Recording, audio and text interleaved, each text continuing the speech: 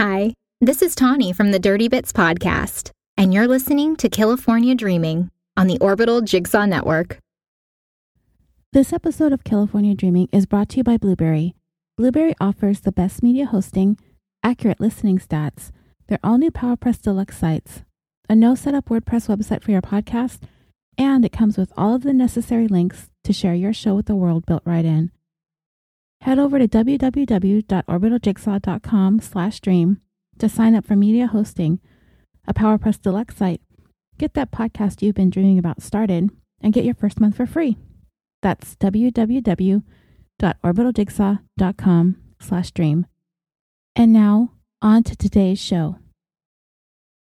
Warning: this episode contains details of the death of a young child, including some instances of sexual assault and graphic violence, and may not be suitable for some listeners. Listener discretion is advised. In a recent episode of The Apex and the Abyss, and if you already aren't listening to that show, I would highly recommend it. So, the host presented an episode about the 1994 rape and murder of 7-year-old Megan Kenka. If you haven't heard of her, you may have heard of the law enacted in her name, Megan's Law, which was a series of legislation that called for the creation of the Sex Offender Registry and a statewide database, as well as community notification of registered sex offenders when they moved into a neighborhood. The reason her death prompted these changes in legislation was because the crimes committed against her were perpetrated by her neighbor, Jesse Timendakis. He had had 2 prior convictions for sexually assaulting young girls in 1979 and 1981. In his first case, he pleaded guilty to the charges of attempted aggravated sexual assault of a 5-year-old girl in Piscataway Township, New Jersey. For that, he was only given a suspended sentence, but he failed to go to court-mandated counseling. Therefore, he was sent to Middlesex Adult Correctional Center for 9 months. 2 years later, in 1981, he pleaded guilty to the charges of sexually assaulting a 7-year-old girl. For that, he was incarcerated at the Adult Diagnostics and Treatment Center in Avenel, New Jersey for 6 years. So fast forward to 1994. Timendakis was living across the street from Megan and her mom with 2 other convicted sex offenders, sharing a residence with him. Of course, no one had any idea Timendakis, a dangerous sexual predator, was residing so close. Hence, the call for Megan's Law legislation. And as for Megan, on July 29, 1994, Timendakis lured her into his home by offering her the chance to see his new puppy.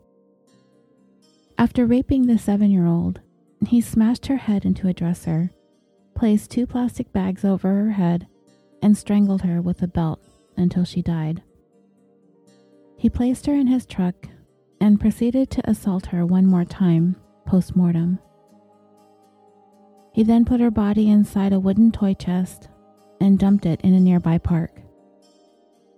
When Megan's mom realized that her daughter was missing, she had even questioned Timendakis, asking him if he had seen her.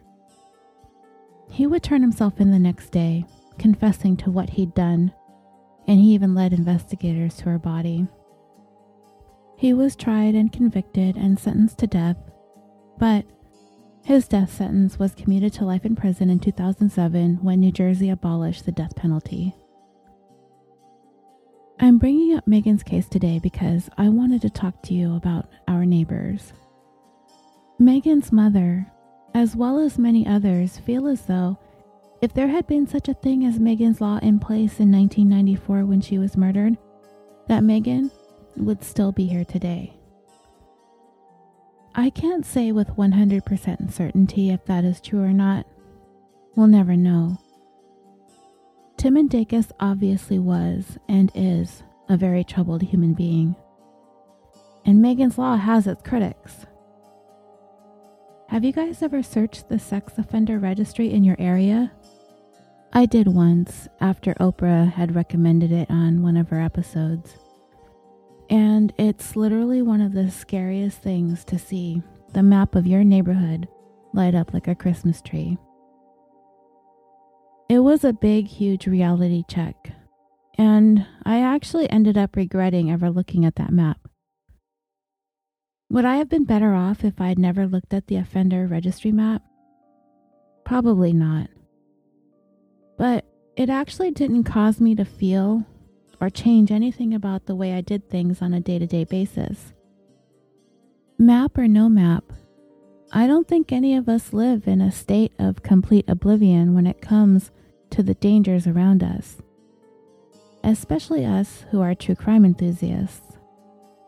We take precautions, at least I hope we all do, to keep ourselves and our children, our families, our homes, even our pets safe from dangers. Yet I still can't help but think maybe, just maybe, Megan would be here if her mom had somehow known what was lurking across the street. She could have warned her that there was a dangerous man living over there and forbid her from ever going near him. But would that instill fear in her child? Is that the answer? Making our kids fearful? I don't like the idea of that at all, but it is better than the alternative. Who's to say Megan wouldn't have been enticed by the promises of playing with a puppy regardless of what her mom had said? Kids aren't always thinking about the consequences of the things they do. Could the neighbors have banded together to keep an eye on each other's children, knowing that there was a predator in their midst? Perhaps. They might even begin to try and rally to get those predators out of their neighborhoods. But where's the fairness in that? How is that fair to the offender? Say, if we're going to even afford them any measure of fairness considering the nature of their crimes. And worse, how fair is it to anywhere else the sexual offender might move to? They've got to live somewhere.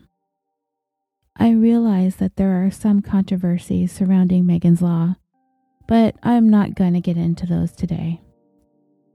I actually have a bonus episode that I included in the Patreon feed that was sort of a follow-up to the Polly Klaas episode, where I discussed some of the laws that were enacted following her abduction and murder. In that, I did go over some of the controversies surrounding those laws, including Megan's Law. So maybe I'll go ahead and release that bonus addendum to this episode later this week. The reason I'm talking about neighbors is because today's story involves a neighbor. A very, very dangerous neighbor. We all have neighbors, right? Most of us do anyway. Do you know all of your neighbors? How well do you know them? I'll be honest, I really don't know my neighbors all that well. Even if we did make a point to familiarize ourselves with our neighbors, are we ever really truly certain as to who they are? Do we ever really know what's lurking out there? You've heard of the proverbial wolf in sheep's clothing. Well, that's exactly what was going on in the neighborhood I'm going to tell you about today in this episode of California Dreaming, the tale of Sandra Cantu. By all accounts, 8-year-old Sandra Cantu was quite the little gem of a child. She lived in the Orchard Estates trailer park located in Tracy, California, a town located almost right smack in the middle of the state in San Joaquin County. Sandra was a sweet, bubbly, kind, helpful, charming little girl. She was simply a joy to be around and a joy to know. Everyone in the Orchard Estates knew Sandra, and she enjoyed helping her neighbors. She craved attention, and she loved to please. She was outgoing, social, delightful, playful, and she easily made friends with many of the other children who resided in Orchard Estates. And every parent was always delighted to have her over to play with their children. Well, almost every parent. There was one neighbor that, on the surface, seemed to enjoy the other kids in Orchard Estates playing with her 6-year-old daughter, Madison, and that included Sandra. But as it would turn out, this wasn't really the case. That neighbor was 28-year-old single mom Melissa Huckabee. She lived in the estates with her grandparents and her daughter. Her grandfather was a pastor at the local church just around the corner from where they lived. He was a well-respected member of the community, and everyone was familiar with him, as well as with his family, his granddaughter, and his great-granddaughter. Melissa Huckabee was a Sunday school teacher at his church, and Madison was in attendance every Sunday. As far as anyone could tell, Melissa Huckabee was just your average, everyday, church-going, God-fearing, doting mom. On Friday, March 27, 2009, Sandra arrived home from school, as always, anxious to look for some playmates in their Orchard Estates trailer park community. It was a Friday, so homework can wait, right? It's the weekend, so the second grader was looking forward to spending time with some of her friends before dinner. I wanted to try to give you an idea of what the Orchard Estates was like. There were about 100 residents, and it was a very tight-knit community. According to Sandra's aunt, Andy Chavez, all the residents knew and were very trusting of one another. There were lots of kids in the Orchard Estates, and it was kind of a given that everyone kept their eyes on everyone else's children, just to make sure everybody stayed safe, as well as behaved, of course. After several hours passed, Sandra's mom, Maria, began to grow concerned about her daughter when she failed to return home for dinner, as she was expected to be back in time for. Maria began calling around to some of Sandra's friends, but it quickly became apparent that nobody had seen Sandra for hours. Maria had very explicit rules for Sandra. Aside from making sure to be home in time for dinner, and one of them was to make sure she would never wander beyond the confines of the estates. And Sandra was very good at obeying her mother's rules. She would not have gone outside the estates. Before any of us begins to cast the first stone here, not that I think any of you would, but you might be tempted. Heck, even a small part of me, if I were listening, I might be too. We might be quick to jump on Sandra's mom for allowing her 8-year-old daughter to go door to door looking for friends to play with. That maybe she's a little bit too young to have such free reign around the Orchard Estates.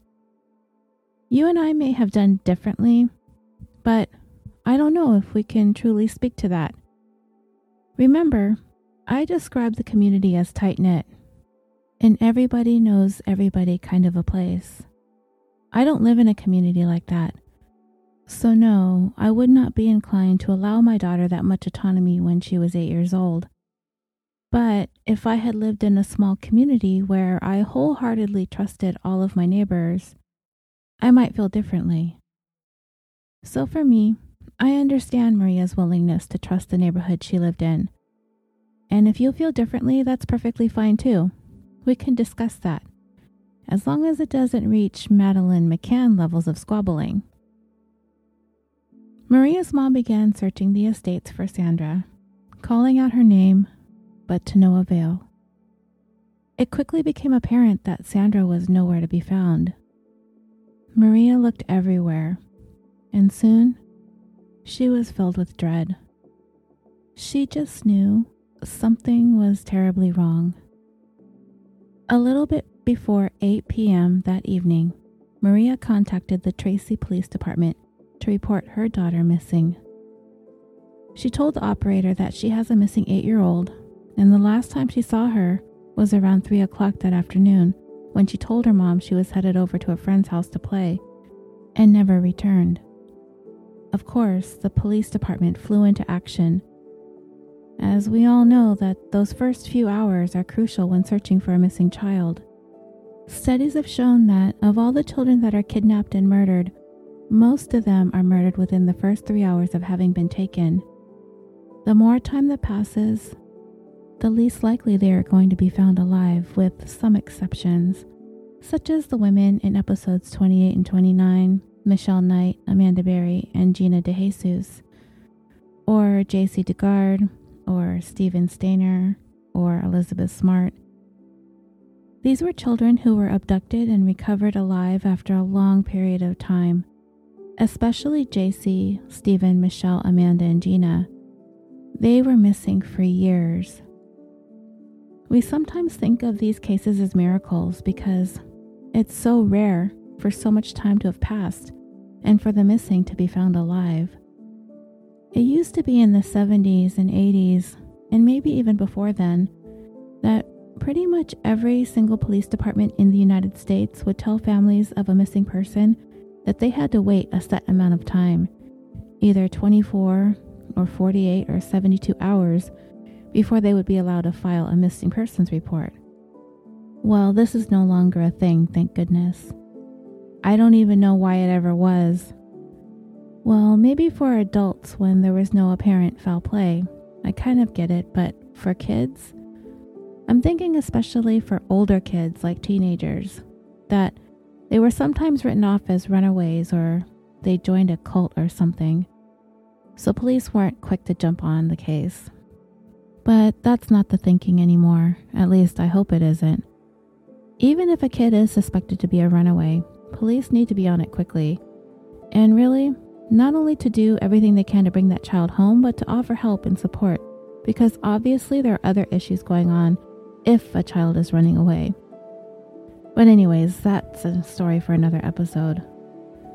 Nowadays, police department responses to missing person reports is much, much faster. And this is what happened when Sandra was reported missing. Police got a description of what Sandra was wearing when her mom last saw her.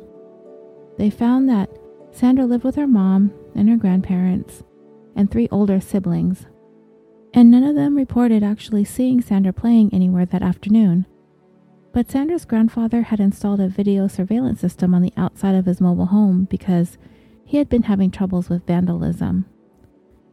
And this video camera did, in fact, capture footage of Sandra walking along the street in front of her house at approximately 4 p.m. that afternoon.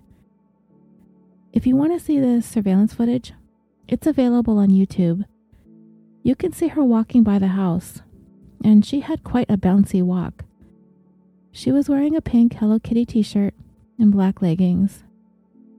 And just before Sandra is out of the frame of the video, you can see her suddenly change the cadence of her walk. She slowed down, and you can clearly see her turn her attention to her right. Something or someone out of the range of the camera caused her to look in their direction. These would be the last images of Sandra ever captured. The video helped police narrow the time frame as to when Sandra possibly disappeared. Police first entertained the possibility that Sandra's dad, Daniel Cantu, may have had something to do with her having gone missing. Her parents were either divorced or in the process of divorcing, and they were locked in somewhat of a contentious battle over child support. So of course, police have to investigate the possibility that it was her own father that took her. From what I was able to find online, Sandra was the only child between Maria and Daniel. So that would mean Sandra's older siblings were from a previous relationship. And that would be why police focused on him. He's the father only to Sandra. But apparently, he hadn't been a presence in her life since she was really young. And I'm not exactly sure what that actually means because she was really young. Perhaps infancy or toddlerhood? I could not find any clear answers to that. Regardless, police were able to come to the determination that Sandra's dad was not in the area when she disappeared. he was eliminated as a person of interest in the case. As night fell, concern was turning into fear for Sandra's loved ones. It was the end of March in California, and during the day, the weather is typically pleasant throughout the entire state, and there might not even be a need to wear a jacket or a sweater, but the nights can get very chilly. For example, I took a look at the weather for the city of Tracy on my phone just as I was writing this, and we can kind of get an idea what the weather is like because it is the same time of year. And each day next week, the temperature goes from the mid-60s to the mid-40s, so about a 20-degree variation from day to night, and that would be about a 10-degree variation in Celsius. In the video footage, Sandra doesn't have a jacket on, and her loved ones are worried about her being lost at night in the cold. The next morning, as soon as there was light, volunteers came in droves to take part in the search for the missing 8-year-old.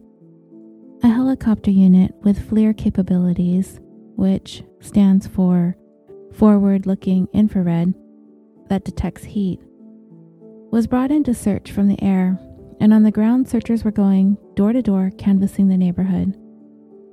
Searchers checked in with nearby businesses to see if anyone happened to see any sign of Sandra, but there was nothing. No one had seen the little girl.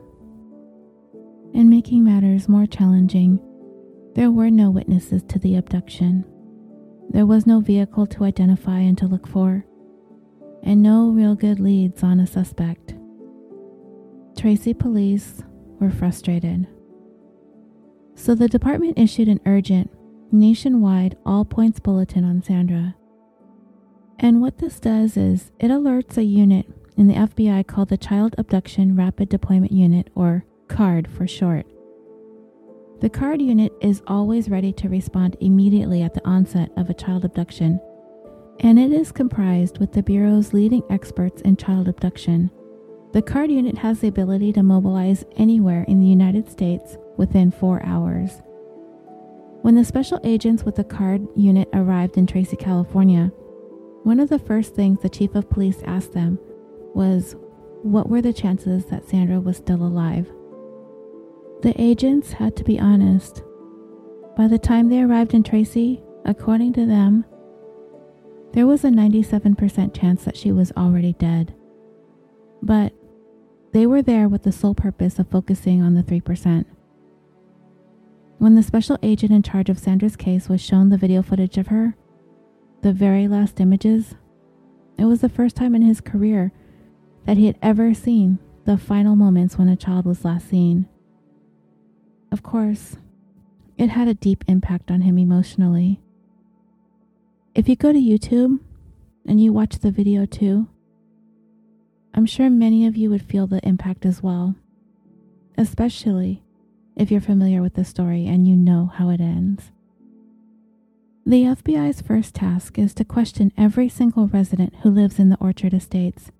As I told you earlier, Sandra was quite the popular little girl amongst the residents, so nobody is off the FBI's radar. According to her mom, Sandra basically talked to everyone in the trailer park. She was a people pleaser. She would offer to help neighbors with their chores or with their yard work. Of course, I didn't know Sandra, but from everything I read and saw online, she was quite an amazing little girl. The FBI was made aware that Sandra, as well as most of the children who lived in the Orchard Estates, were allowed to roam free as long as they didn't leave the property. Every single resident knew Sandra, and all of them openly welcomed her into their home. And because of this, it did pose a challenge for agents who were investigating the case because every home in the park needed to be looked at.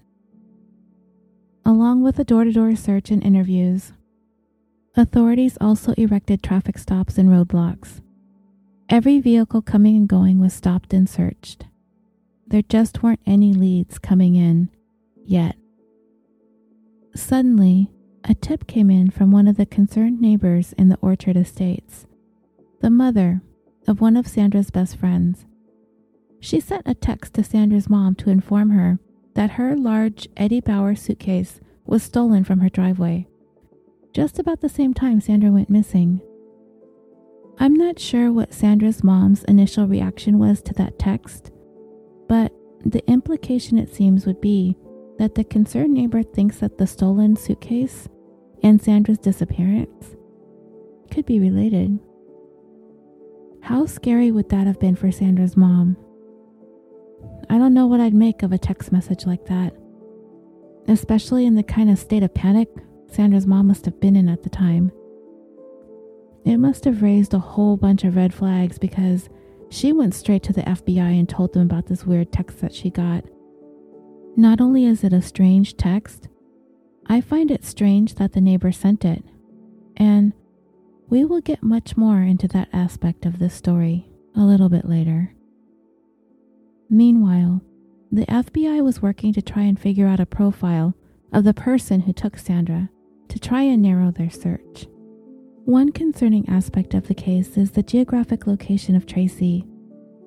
The city's motto is, "Think outside the triangle."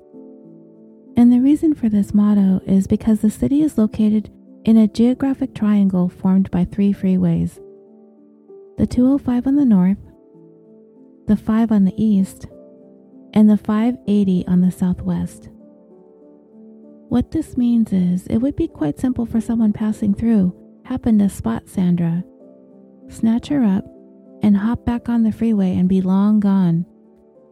And with the possibility of that type of stranger abduction, the chances of locating Sandra become very slim. The FBI's Behavioral Analyst Unit also began to form a profile as to who the abductor might be. They determined that investigators need to be looking mainly at males who either knew Sandra or knew of her and were residents of the Orchard Estates. So the FBI began focusing on male neighbors who have interacted with Sandra in the past year or so. They narrowed their focus down even more by looking at Caucasian males between the ages of 25 and 40, with perhaps some minor troubles with the law in the past, possibly for offenses involving child pornography or some level of sexual assault or lewd act. This profile is based purely on statistics from studies conducted regarding child abductions. In reality, anyone could be capable of abducting a child. But that's all they could work with because they had no idea where Sandra went missing from, and they had no clue who did it. There was no crime scene to be examined, and there was so little information to work with when trying to develop this criminal profile. But the one thing the FBI is almost certain of, that Sandra's abductor is someone who was close to home, someone who knew her well, someone whom she trusted to go with when she was seen turning and looking in their direction. They're not really thinking that this was a stranger abduction. The FBI, along with the Tracy Police Department, organized a task force that included as many as 65 FBI agents and 25 Tracy detectives. They set up an emergency command center at the police department headquarters, and they had people staffed 24 hours a day manning the phone tip lines. They were doing everything they could to get Sandra's name and picture out there to as many agencies as possible. Sandra's family talked as much as they could to the media to spread the word of her abduction.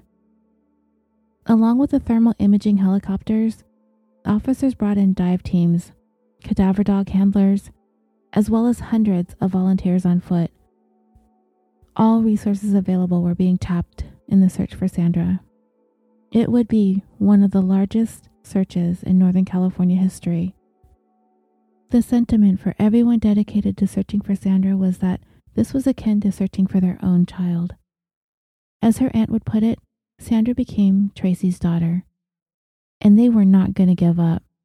And Sandra not being alive anymore, as far as they were concerned, was not a thought that they were going to allow to seep into their minds. They had to operate with the hopes of finding her, but they know that time is of the essence. They know that time is most certainly working against them. The Tracy police chief turned her attention to the video footage of Sandra when she was last seen. She looked at it over and over and over again. She could see that something grabbed Sandra's attention, but what was it? In looking at that video footage, she did notice that 8 minutes after Sandra was last seen, the next thing that appeared on the video was the neighbor's car driving by. That will provide an important clue later on in the investigation once they get a closer look at that vehicle. Tracking dogs were brought in, and Sandra's scent was tracked to the corner at the end of the street that she was last seen walking on in that video. Her trail ended there. Next, investigators turned to the list of registered sex offenders, or those that have some sort of criminal record who live in the Orchard Estates. And they are shocked to find that the list of people to sort through is long. There were a couple of men who shot to the top of the list pretty quickly. One was a man who had interacted with Sandra at the neighborhood swimming pool a couple of years earlier when she was 6 years old. He approached her in the pool, and under the guise of helping her get her hair out of her face, in doing so, he leaned in and kissed her on the lips. When investigators spoke to the person of interest about this incident, he admitted to it, but he brushed it off as harmless, that he was simply being overly affectionate toward Sandra. He also divulged some pretty disturbing facts about himself, in that he did have strong sexual fantasies about young girls, particularly around the ages of 9 or 10 years old. Of course, this was really alarming for investigators to hear. Could they be possibly looking at the man who did harm to Sandra? I find it kind of strange that he would admit such a thing, but then again, he may have felt like he needed to be as candid as possible, that it would be better for him. Like if he came across as if he had nothing to really hide or whatever. And this person would not be the only person of interest investigators would run across in the Orchard Estates. The very same afternoon Sandra went missing, the manager of the estates told investigators that he had confronted a man driving an ice cream truck. And this one in particular he was very wary of because he wasn't familiar in the neighborhood. The park manager didn't trust him to bring his truck onto the property. He spotted the driver of the ice cream truck talking to the kids and he didn't like it. There was just something about the guy that made some of the residents of the estates feel really uneasy. He had apparently tried to go there previously and he was asked to leave. And that afternoon when Sandra vanished, he had been asked to leave again. With these types of shady individuals hanging around, the concern grew that perhaps because Sandra was always so sweet and friendly, that someone out there took advantage of her trusting nature. And by the end of the first full day of searching, the sun set with no sign of Sandra anywhere. The community came together that evening to hold a vigil for Sandra, hoping and praying and supporting one another as they struggled to cope with her disappearance. Investigators were also in attendance at the vigil as well, not only to join in supporting the family and the community, but also to scope out the crowd, to see if they could spot anyone at all acting or looking suspicious. And then, all of a sudden, out of nowhere, a woman comes running and screaming through the crowd to approach one of the officers at the vigil. She's frantically yelling that she's found something. It says Cantu and begs investigators to follow her. She starts running towards whatever it is that she found, and they're following behind her, wondering what the heck is going on here. She took them over to where the mailboxes for the Orchard Estates were located, and she suddenly dropped to the ground, literally in hysterics. She pointed at a piece of paper on the ground, screaming at officers, "It's right there, it's right there." They shined their flashlights on the small piece of paper, ripped from a spiral notebook, and it reads, "Cantu locked in stolen luggage, thrown in water on Bachetti and Whitehall. Signed, Witness." Its message immediately sent chills down the spines of investigators. They carefully collected the note and took it in as evidence, and it was taken to the lab to be analyzed. As bizarre as the note was, they were immediately suspicious of it. One reason is because there are seemingly deliberate misspellings in the note, and not of the words that might be commonly misspelled, like Bachetti, but the word on is spelled with two N's, O and N, and the word stolen is misspelled STOLIN. An FBI forensic handwriting analyst took a look at the note and quickly determined that it appeared the person who wrote it was attempting to camouflage their own natural way of writing. And the questions remain. What does this note mean? Is there any truth to this? Is Sandra locked in a suitcase, submerged in water at the specified location? Or is this an attempt to steer investigators in the wrong direction? They needed to know. They needed to follow this lead. So the next day, at first light, a search of the bodies of water near the location specified in the note was organized, and this was a little more than 2 miles away from the Orchard Estates. But investigators really don't know where to begin their search. That particular intersection of Bachetti and Whitehall is near a river, as well as a farm. There are a number of ponds where manure runoff is collected, so you can imagine how disgusting those ponds are. They're filled with sewage runoff, and it will prove to be impossible to dive in to search. They are not going to be able to determine if Sandra is in those ponds or not, which is a complete letdown for investigators and Sandra's family. That note, and I can imagine investigators just staring at the thing, trying to figure out who in the world wrote it. Where did this come from? Who held the pen that did this? How can this note lead them to Sandra? With no real direction to go and no real leads to follow, investigators decided to back up a little bit and speak to the woman who led them to the note in the first place. That neighbor who just so happened upon it as she was on her way to the vigil. The one who came at them frantically screaming. 28-year-old Melissa Huckabee. They needed to talk to her, and when they did, they quickly realized that she was the exact same person that sent that text message to Sandra's mom that a piece of luggage had been stolen from her driveway. Okay, so what are the chances, right? You just so happen to have a piece of luggage disappear from your driveway. Oh, and you happen to be the same person who just so happens to find this ominous note supposedly leading investigators to the location of Sandra's body?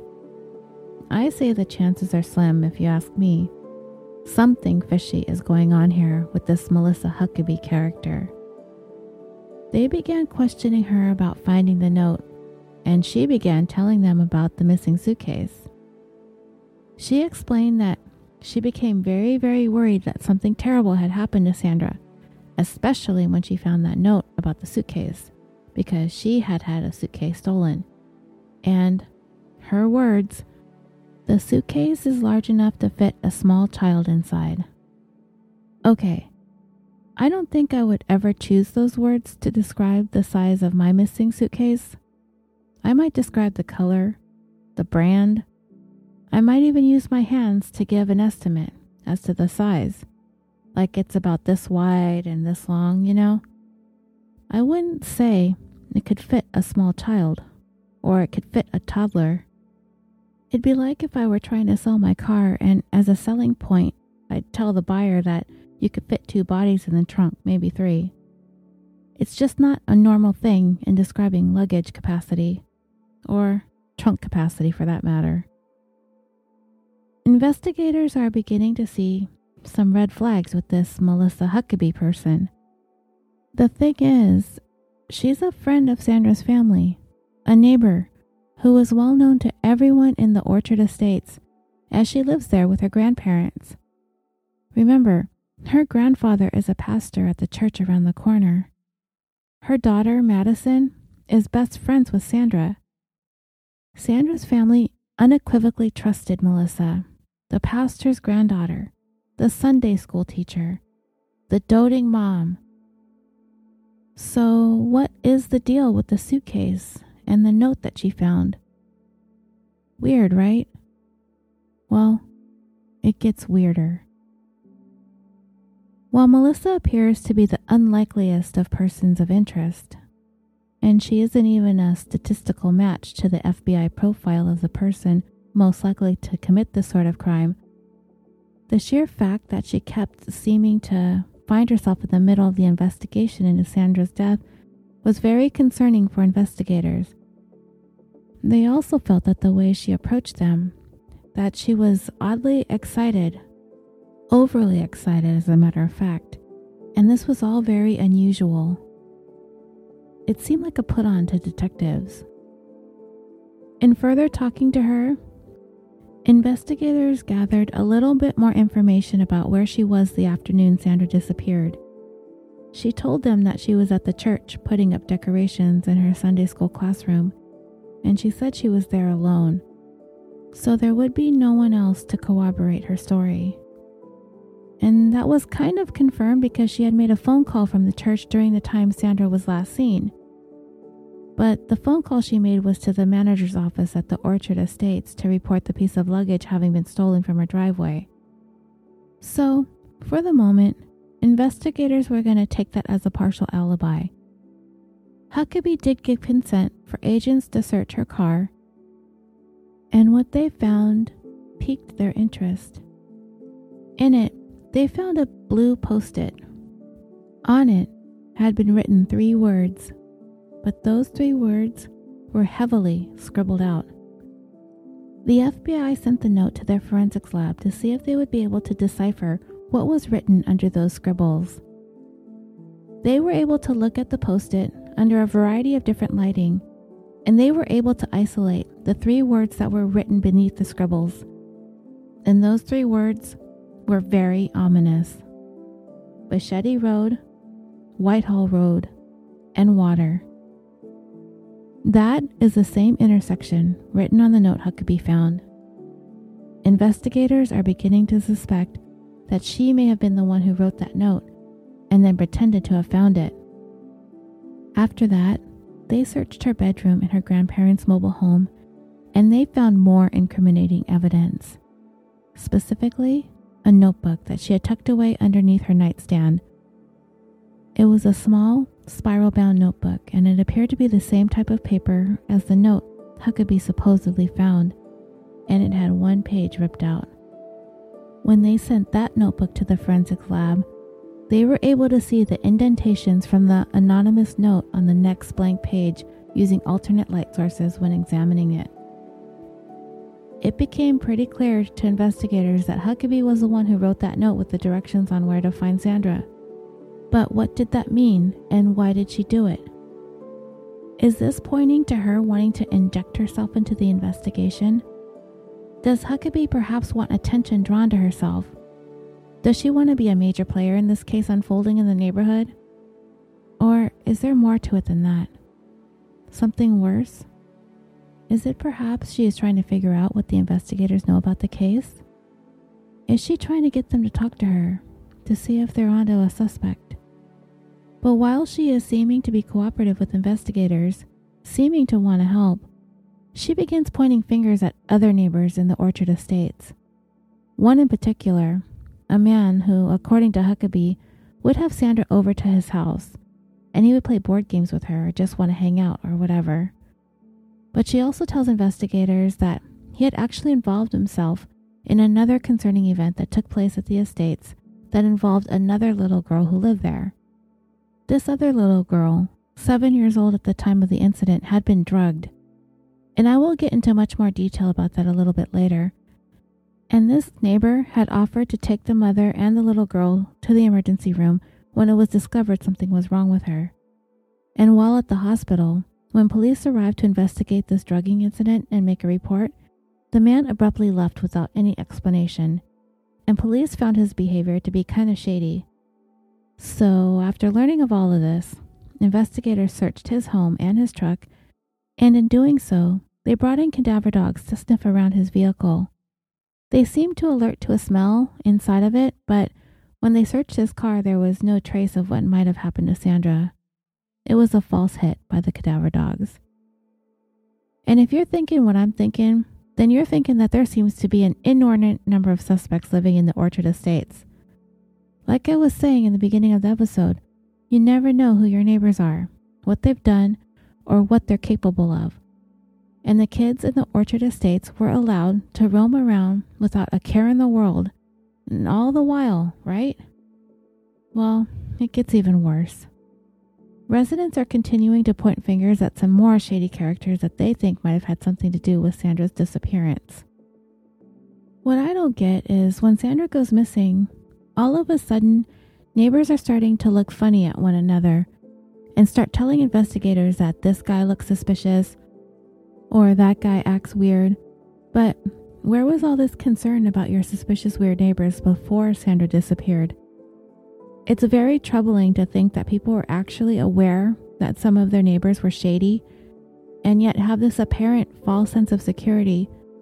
Or perhaps they never thought that it could ever happen to them. But like I kind of alluded to earlier, nobody wants to live in constant fear. Maybe many of us would rather give people the benefit of the doubt. Well, as I was saying, neighbors started pointing their fingers at another couple of residents of the estates. There was a man who lived there with his wife and his stepson. When police questioned them, they admitted to having some provocative pictures of Sandra on their phones. They also admitted that they invited Sandra over frequently and that she'd been in their bedroom. Investigators searched their home and they discovered some child pornography on their computers. And I'm sorry, this is going to be really disgusting, but they also found a stuffed animal that is admittedly used for masturbation. I really don't know what that means, and frankly, I don't want to know. My first thought is, why would these guys admit to all this stuff? But then I immediately realized that because if they were trying to hide this incriminating evidence, and if they get found out, they're going to look super suspicious to police if they found all the evidence on their own. They might have gotten in trouble for the child pornography, but that's not nearly as bad as finding yourself suspected of kidnapping, possibly a sexual assault, possibly a murder. And as it would turn out, these two guys didn't have any criminal history against children at all. 1 week passed since the last time Sandra was seen skipping along on that surveillance footage. Investigators were working tirelessly to follow leads in this case. As you can see, they have no shortage of suspects, which makes this case that much more complicated. So in order to begin eliminating them one by one, investigators decide to bring each one of the suspects they've spoken to into police headquarters for a polygraph examination. The first person they brought in was that man that I told you about first, the one who had been in the pool with Sandra, who over-affectionately gave her a kiss. Not only did he pass the polygraph test, his alibi was legit too. That neighbor acting strange at the emergency room with the child that had been drugged, he was up next. He passed the test too, but he really didn't have much of an alibi. Next up was the stepdad and stepson with the pictures of Sandra on their cell phones. They both failed the same question, if they had anything to do with Sandra's disappearance. But just as investigators were beginning to scratch each of those men off their list of suspects, a disturbing discovery is made. The suitcase. 11 days after Sandra Cantu mysteriously vanished from her home in Tracy, California, on April 7, 2009, 2 employees at that dairy farm on Bochetti and Whitehall spotted a suitcase floating in the sewage pond, exactly where the note had said the suitcase would be. Authorities were alerted, and everybody hurried to get to the dairy. They arrived to see the suitcase floating near the edge of the pond, and they desperately wanted to know if she was in there or not, but they were not going to open that suitcase there at the scene. They did not want to do anything to contaminate the suitcase or any potential evidence that might be inside, especially microscopic evidence such as fibers, hairs, or potential DNA. Anything that might connect the person who did this to the suitcase. The only other thing they were able to observe on the outside of the suitcase was that the zippers were tied together with some sort of white string. Investigators, having to wade through that thick sewage runoff, carefully lifted the suitcase out of the water and placed it into a body bag. They could tell right away, based on the weight of the thing, that something was inside. Not only that, once they got it out of the water, before they zipped it up into the body bag, they were able to smell that distinct odor. The odor that is only associated with death. The suitcase was carefully brought to the San Joaquin County Medical Examiner's office. The coroner gingerly cut the white string that was holding those two zippers together and collected it as evidence. It's going to prove to be one of the most important pieces of evidence in this case, that little tiny piece of string. The medical examiner slowly unzipped the suitcase and opened it. Inside he found a little girl, curled up inside. Big enough to hold a child, right? Dental records and the clothing the child was wearing confirmed that it was indeed Sandra inside that suitcase. Investigators are devastated. They had been running on the sheer hope of finding Sandra alive somewhere, but those hopes were gone. So now, needing to push their devastation aside, they regroup and refocus on bringing the person who did this to Sandra to justice. The medical examiner found that Sandra was still fully clothed in the same clothes that she was wearing when she was last seen on the surveillance footage. As for Sandra's autopsy, her toxicology reports indicated that she was drugged with a very potent anti-anxiety drug called benzodiazepine. As for injuries to her body, she did not appear to have very many except for one small cut on the inside of her mouth and an abrasion on one of her elbows. It was determined that Sandra was sedated with the benzodiazepine, and she died of asphyxiation. It was also discovered that Sandra was sexually assaulted, but there was something strange about the sexual assault. There was something unusual as to the angle the assault took place, which led the medical examiner to reach the conclusion that the assault was committed with a foreign object. So this meant that after she was assaulted, the person who did this put her clothes back on, which is something that doesn't happen in cases similar to this. For FBI profilers, what the redressing of the victim means is that the killer was someone that Sandra knew fairly well, that it was perhaps someone who maybe felt some level of guilt or remorse for what they'd done and didn't want Sandra to be found without her clothes on. Seems like such a contradiction, doesn't it? You plan this abduction, you drug the child, you strangle her, you assault her, and then you feel remorse and want to make her presentable? I've heard that before, but it's hard to imagine someone putting all of that together in a series of actions. One part of this discovery of Sandra that really tugged at my heartstrings, listening to one of the special agents on the case, a man named Marcus Knudsen, talking about staying with Sandra. He stayed with her after she was taken out of the suitcase. He stayed with her when she was taken to get x-rays. And he stayed with her until she was brought into the morgue.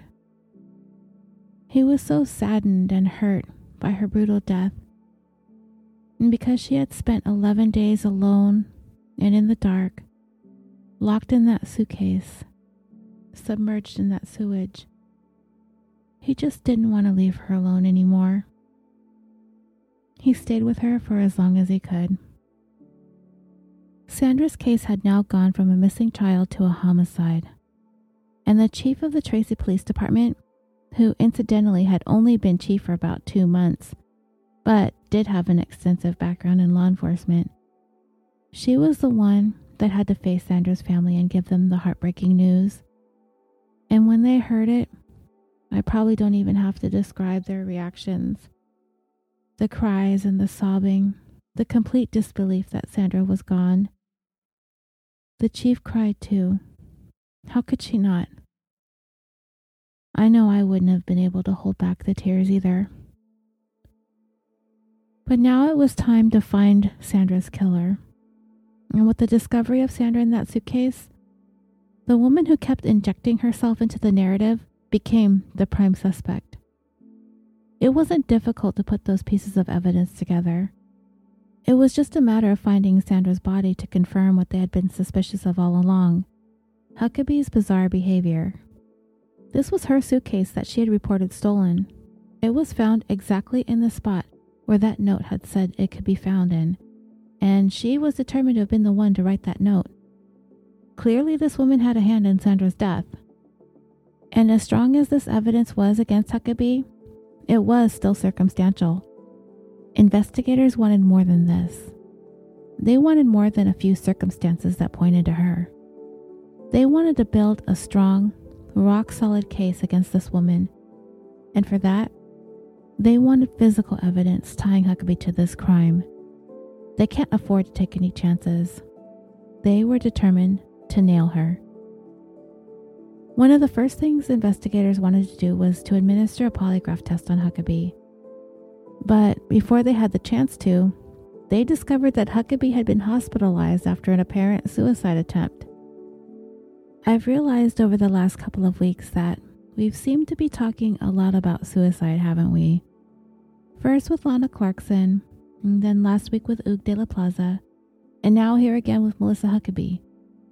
In her attempt, she reportedly tried to swallow 3 razor blades, just hours before she was about to be polygraphed. From what I could glean from court documents, it appears that she successfully swallowed at least one of the razor blades and was hospitalized for internal bleeding. Later on, Huckabee would try to explain that the attempt was an accident that occurred while she was sleepwalking. Investigators saw it differently, however.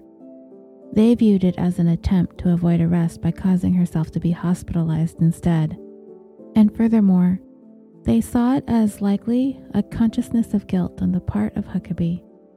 This, coupled with the note that she had planted leading to the location of Sandra's body, they figure it's either that, feelings of remorse, or a desperate cry for attention. What do you guys think?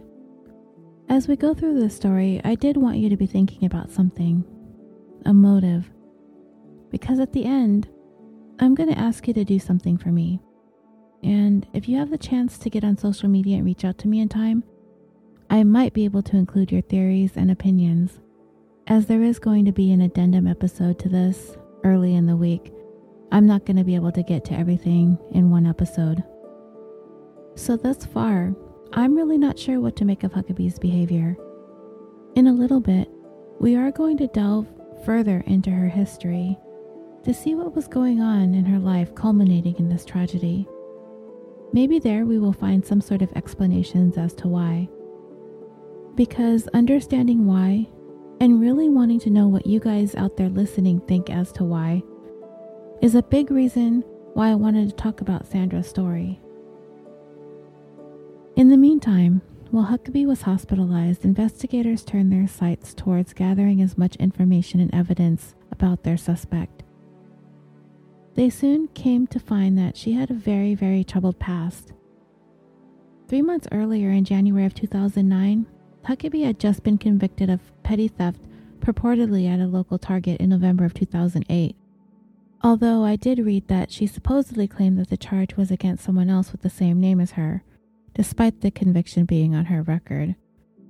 She was actually scheduled to appear in court that April 17, 2009, just 3 weeks after Sandra's disappearance, to begin completion of a court-mandated mental health program, which was a condition of the 3 years of probation she was placed on.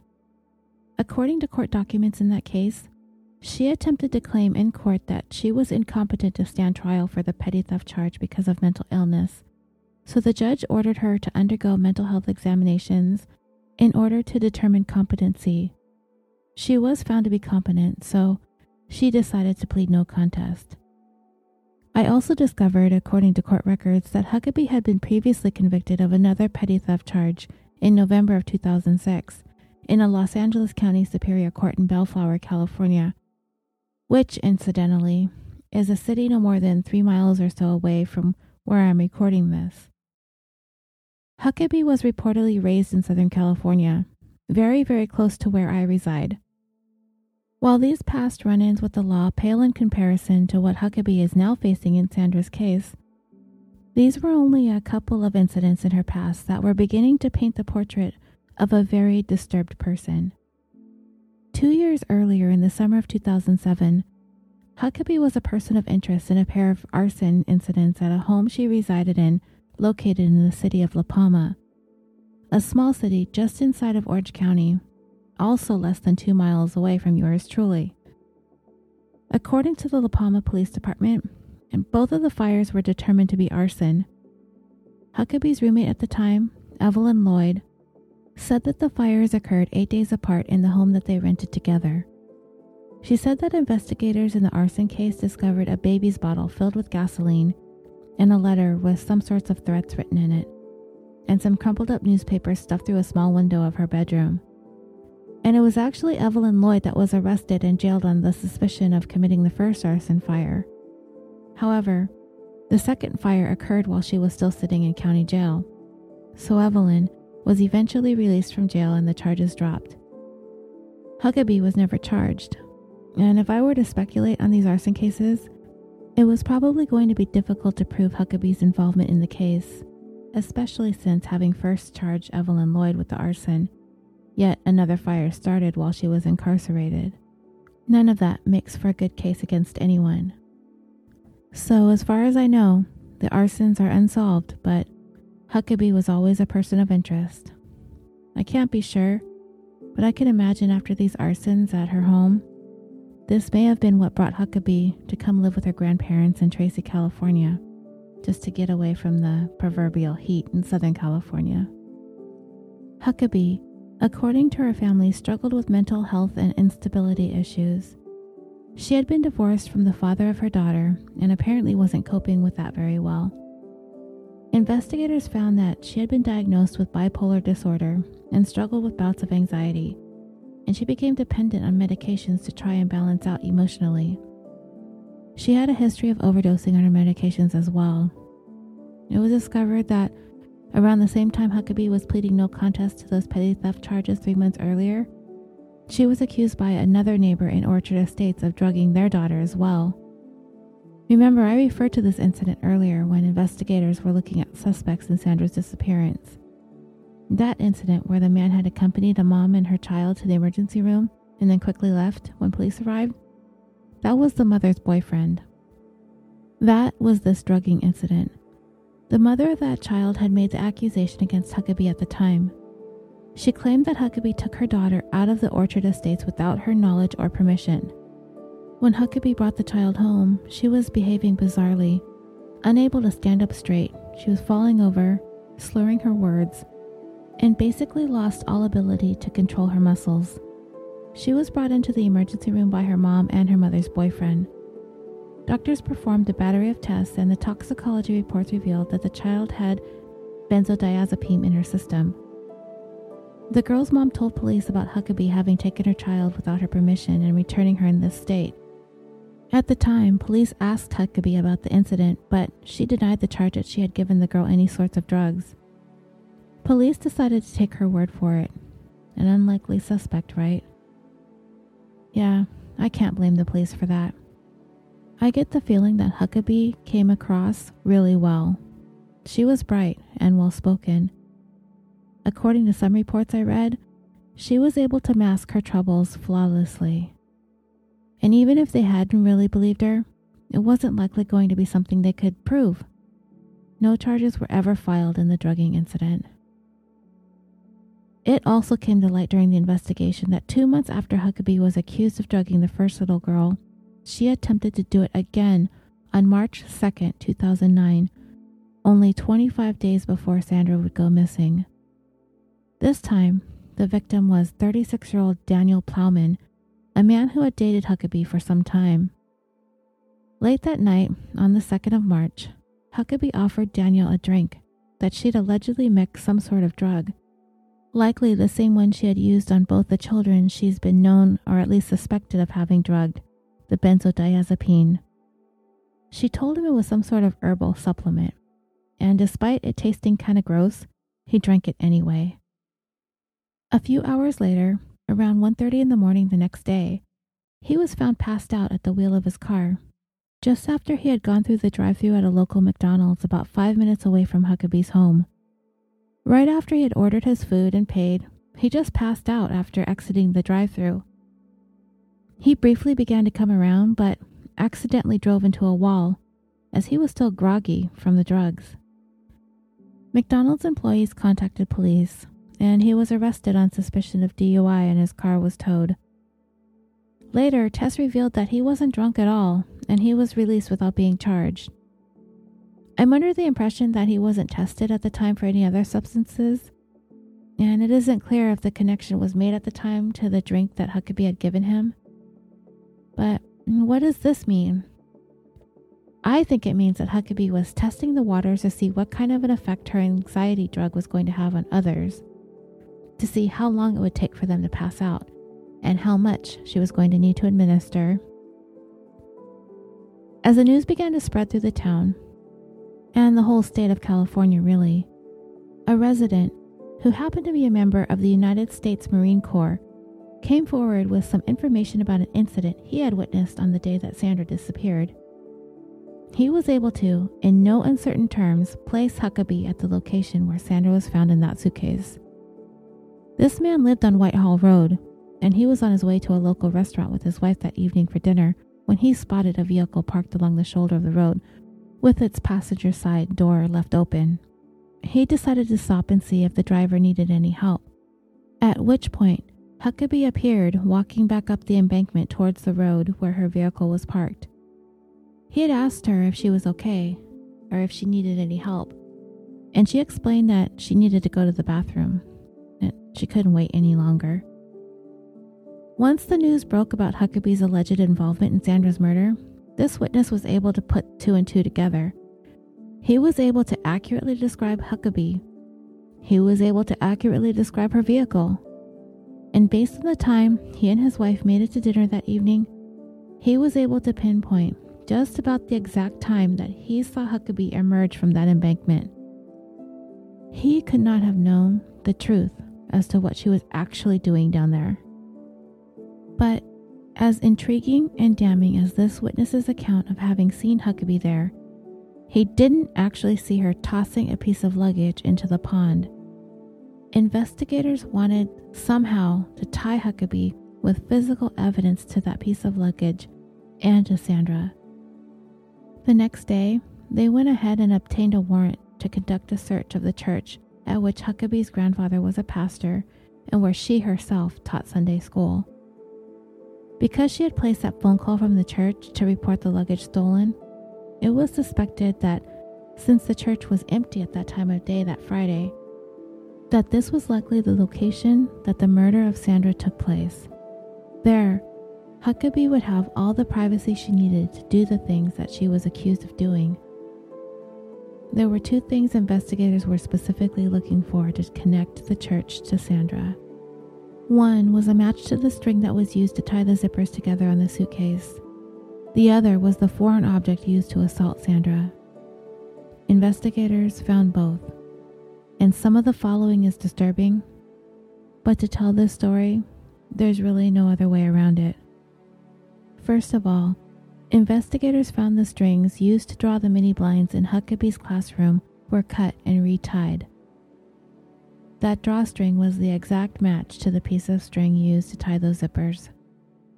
The second item, that foreign object, was more challenging to find. That was going to require the use of alternate light sources in order to cause bodily fluids present in the church to fluoresce. They went through that church top to bottom, looking for something to light up under the alternate light, and they finally found it. In the kitchen, they found a metal rolling pin with one of the handles bent. On it, they were able to observe a red smudge on the handle. They collected the rolling pin and sent it to the lab for testing. At this point, investigators were going to have to wait for those test results to come back to determine if there were any fingerprints to be found on it and what exactly that red smudge on it was. Remember, during all this time, Huckabee had been hospitalized for that attempted suicide. She remained hospitalized for several days, and she hadn't been placed under arrest yet. Investigators wanted to make sure they had a surefire case against her before doing so. But before they were able to get those lab results back, Huckabee was discharged from the hospital, and investigators were worried.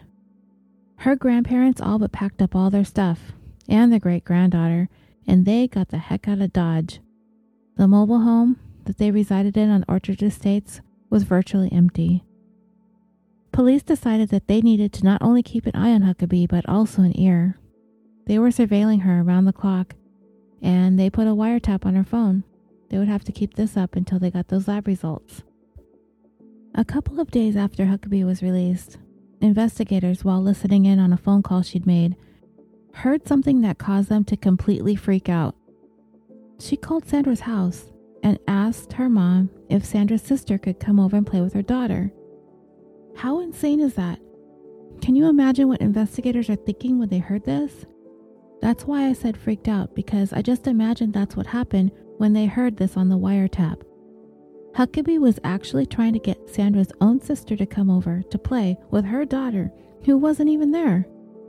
If you're thinking that this woman is actually trying to find another victim, then you're thinking the same thing that the Tracy police are thinking as they're listening to this.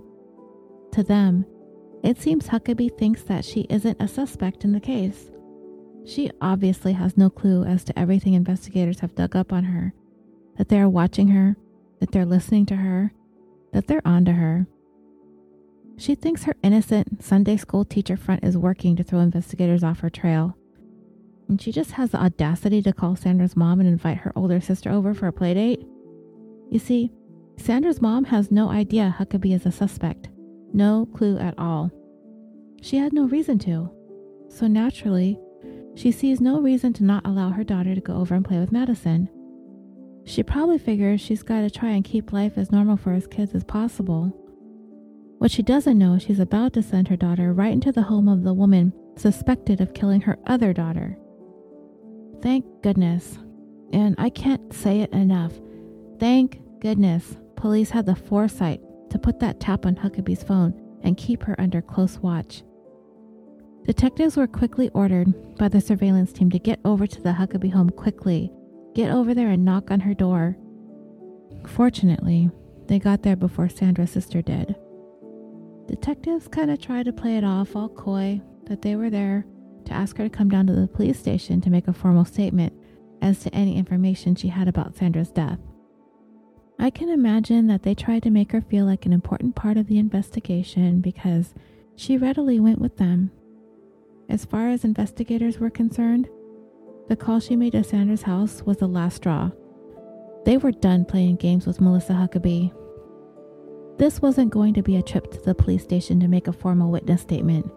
This was going to be an interrogation in an effort to get a confession out of her. Remember, they don't have their lab results back yet, but they can't wait anymore in light of her attempt to lure another child into her home. They decided they needed to confront her with what they did have in the way of evidence against her. They were going to use that to let her know that they know she was responsible for Sandra's death. First, they confronted her with the blue Post-it note that they found in her car, the one with the 3 words scribbled out. And they just didn't bring in the note itself. They brought in a poster-sized blown-up picture of the Post-it with the words highlighted to stand out above the scribbles: Bochetti Road, Whitehall Road, and water. They told her in the interrogation that the person who jotted down those words on that note was the same person, had to be the same person, the only person, in fact, who knew Sandra's location. For 5 long hours, Huckabee denied all the accusations investigators were making about her involvement in Sandra's death. But finally, the interrogation had been dragging on and on. They decided to confront her with the 2 witnesses, that Marine and his wife who resided on Whitehall Road.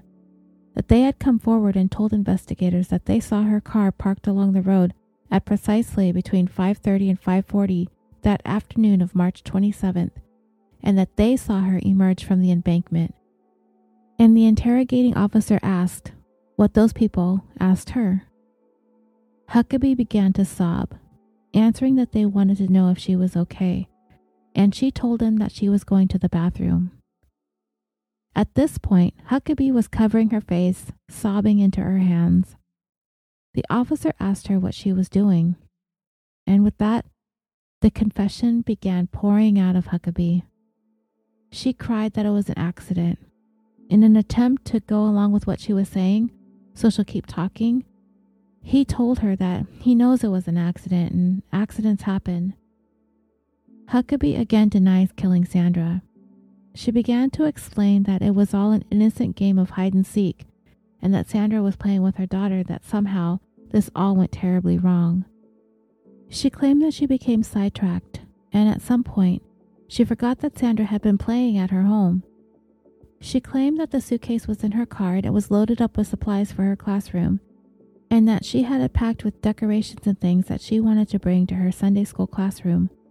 Supposedly having completely forgotten that Sandra was over, she drove off to the church to work on her classroom. When she went to retrieve the suitcase from her car, she suddenly realized that it was heavier than it should have been. She then said she opened it up and was horrified to find that Sandra was in there, and it did not appear that she was alive or breathing. The officer asked Huckabee what Sandra's appearance was like, and she described her as being pale in color. Now, what Huckabee said next, I don't know if it was a slip of the tongue, but she stated, quote, "and then I killed her," unquote. The officer said, "Huh?" But suddenly, Huckabee changed what she said and states, "I thought she was dead and then I panicked. I tried to wake her up and she wouldn't wake up. She was dead and I killed her, and I didn't want anybody to think that I killed her. I didn't know what else to do." And then she claimed she attempted to revive the little girl by administering CPR, but it was too late. So she said she placed Sandra back in the suitcase and zipped it up and decided to cover up what she'd done by dumping it and Sandra into that sewage runoff pond on Bochetti and Whitehall. There is one thing that Huckabee refused to fess up to. She refused to admit that she'd sexually assaulted Sandra. But at that point, officers didn't care about getting into all those details. They had enough to place Huckabee under arrest for the murder of little Sandra. 2 weeks after Sandra Cantu went missing, and just a few days after she was finally found in that pond, her confessed killer was behind bars. One can only imagine the shock and betrayal that Sandra's family felt when they found out who was responsible for killing Sandra. Melissa Huckabee, Sandra's best friend's mom, their trusted friend and neighbor. Of all the shady individuals investigators came across while searching for the person who'd done this, all the while, it was her. To further bolster the case against Huckabee, investigators got the results of the forensic tests conducted on the evidence found in her home, as well as the evidence found in the church. And what it told them was Sandra's death was not an accident, as Huckabee had claimed. The biological evidence on the metal rolling pin found in the church was a match to Sandra's DNA. Sandra did not attend the church or the Sunday school. There was no reason for her DNA to be present anywhere in that building. Investigators were also able to confirm that the piece of string that was used to tie the zippers together was an exact match to the mini blind drawstrings in Huckabee's Sunday school classroom. There was also some pretty damning evidence found on Huckabee's laptop. Evidence that showed that it was a thing that she had been planning for quite some time. The forensic computer analyst was able to find that Huckabee had searched a news article about a child who was murdered by her grandfather and then disposed of by placing the child in a suitcase and tossing it into a river. With all this evidence, investigators were able to put the pieces of this puzzling case together in order to present a timeline of events that afternoon when Sandra Cantu was murdered. Beginning at the time when Sandra was last seen on that surveillance footage, she was seen walking off the frame of the video at 4 p.m. She looked into the direction, and then seemed to begin moving in the direction of Huckabee's home. It is speculated that Melissa saw Sandra walking past her and got her attention. She somehow convinced her to go with her to the church, perhaps to help her decorate her classroom, or something along those lines. We can only guess. Sandra, of course, knowing what we know about her, was more than happy to help her friend's mom. 8 minutes later, Huckabee's car is seen driving past the view of the surveillance cameras, and Sandra can be seen in the passenger seat. When they arrived at the church, it is speculated that Huckabee gave Sandra a drink that was laced with her anti-anxiety drug, benzodiazepine, and a prescription bottle of which was found in her purse. After Sandra passed out, that is when prosecutors believe Huckabee injured her and murdered her. The forensic pathologist found a number of injuries, including a cut on the inside of her lower lip and a scrape on her left elbow. Sandra also had injuries to her genitalia that were consistent with the diameter of the rolling pin. Also found was a ripped piece of cloth, or clothing, that was tied around her head, knotted in a way to form a makeshift noose. This cloth was stained with blood. Sandra's cause of death was determined to be homicidal asphyxiation. Huckabee strangled the life out of Sandra. She then redressed the child and placed her inside the suitcase, zipped it up, cut a piece of the mini blind cord off, and used it to tie the zippers of the suitcase together. Around 5 p.m., realizing that she needed to account for the suitcase if and when Sandra was to be recovered, Huckabee placed that phone call to the Orchard Estates property manager and reported to him that her suitcase had been stolen from her driveway. She then loaded that suitcase containing Sandra's body into her car and drove a couple miles away near that intersection of Bachetti and Whitehall roads. She pulled off to the side of the road, unloaded the suitcase from her vehicle, and leaving that passenger side door open, she carried that suitcase down that embankment and tossed it, and Sandra, into that sewage pond.